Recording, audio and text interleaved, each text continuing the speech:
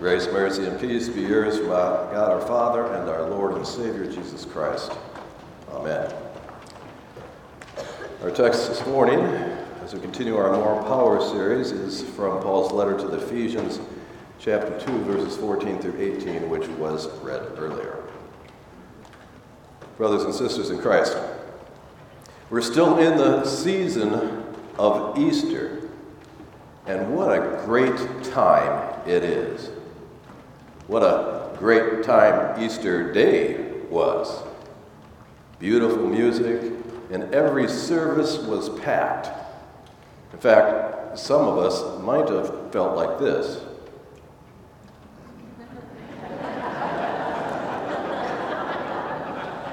I'm sure this meme meant to highlight all those people who only show up on Easter, but in a sense, it applies to each of us. For we really are new people made by Christ. Paul wrote in 2 Corinthians 5:17, "Therefore, if anyone is in Christ, he is a new creation. The old has gone, and the new has come." This slide comes from that pseudo-creepy movie, Sixth Sense. This little boy was plagued by the experience of seeing dead people. That was his sixth sense. But we don't need a sixth sense to see new people. We just need the grace of Christ. So look around and see all the new people, and then rejoice, because new people have more power for peace. And that peace comes from Christ. In fact, that peace is Christ. Jesus is both the man and the message. He is peace incarnate and peace prophetic. Paul writes in our text, He, Christ, himself is our peace. He's the man, and he's the message. Paul continues, He came and preached peace to you. Jesus is both the man and the message, and he brings peace. Now, Paul is writing to a group of people who needed some peace because, you see, there was some hostility going on. There was hostility between the Jewish Christians and the Gentile Christians, and they needed to be reconciled. But there was an even more profound hostility, maybe even an enmity that needed to be reconciled first. The same kind of enmity we heard when God said to Satan, I will put enmity between you and the woman. There was a division between humanity and God. There was a hostility between humanity and God. And that needed to be reconciled before any kind of peace could happen. Any people peace presupposes divine peace. Any peace between God's people rests upon peace between God and his people. And that's where Christ comes in. And that's where the cross comes in.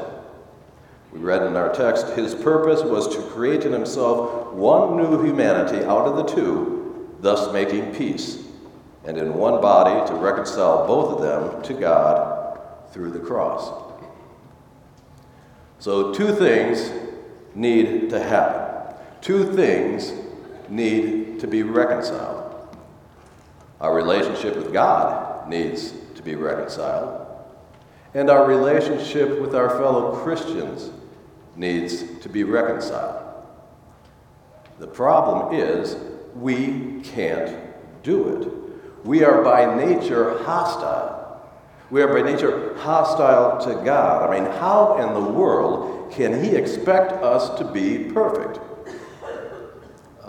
Because he's God, and he's perfect.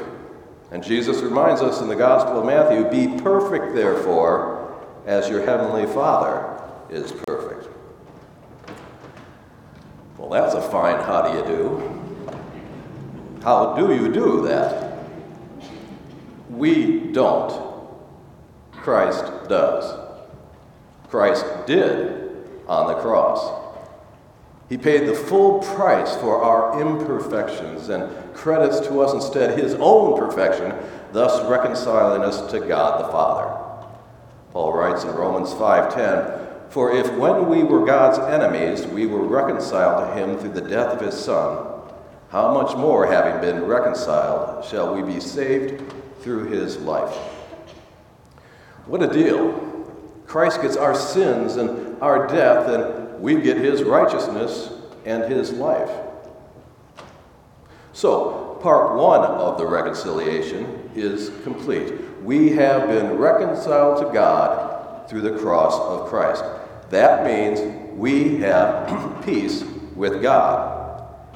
And using Boston's lyrics, this peace is more than a feeling. It's a declaration.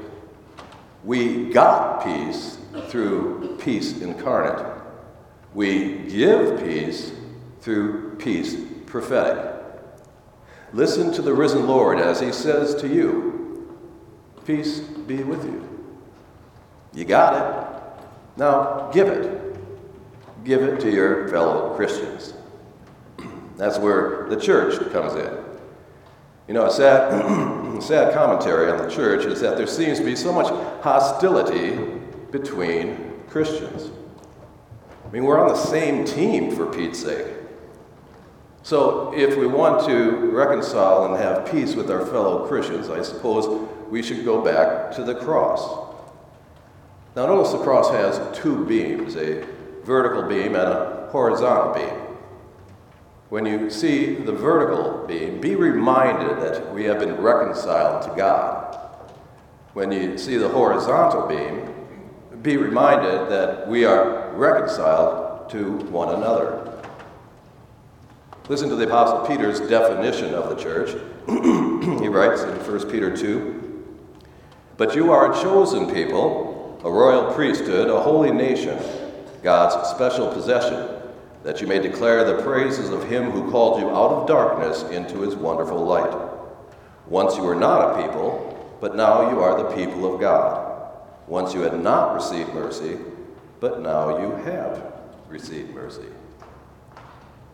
Once we were not a people, we were nothing.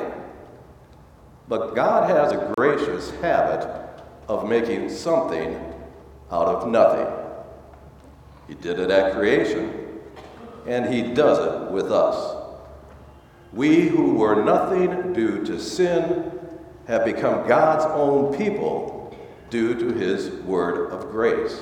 And we are one people, not two. Our text reminds us of the unity of the one holy Christian church. And Paul highlights that unity later in this letter when he writes, "Make every effort to keep the unity of the Spirit through the bond of peace. There is one body, one Spirit, just as you were called to one hope when you were called. One Lord, one faith, one baptism, one God and Father of all, who is over all and through all and in all." Did you keep track of all those ones? One body, one Spirit, one hope, one Lord, one faith, one baptism, one God. That's a lot of onesies. And in this case, one is not the loneliest number. It defines the fellowship of all believers, and fellowship translates into peace. When you greet each other a little later with the peace of the Lord, feel the fellowship when you pass the peace. God's church refers to the fellowship of believers.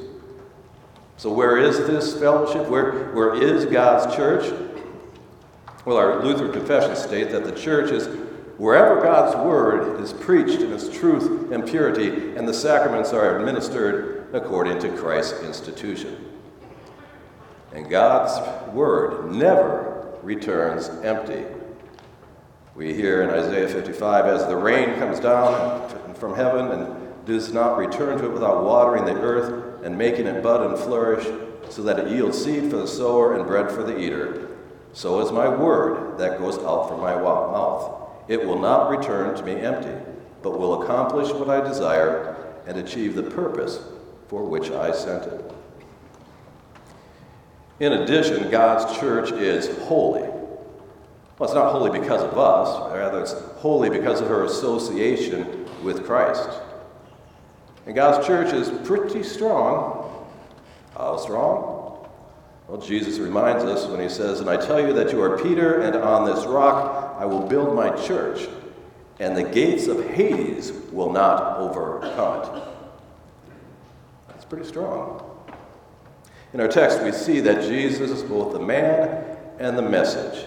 He is peace incarnate and peace prophetic. And he brings it. He doesn't bring the heat, he brings the peace. We have been reconciled to God through peace incarnate, Jesus Christ. That means we are at peace with God. And as peace prophetic, Jesus exhorts us to be reconciled to one another. Just like the Snap rappers sang it, we've got the power. We've got the power for peace. Amen.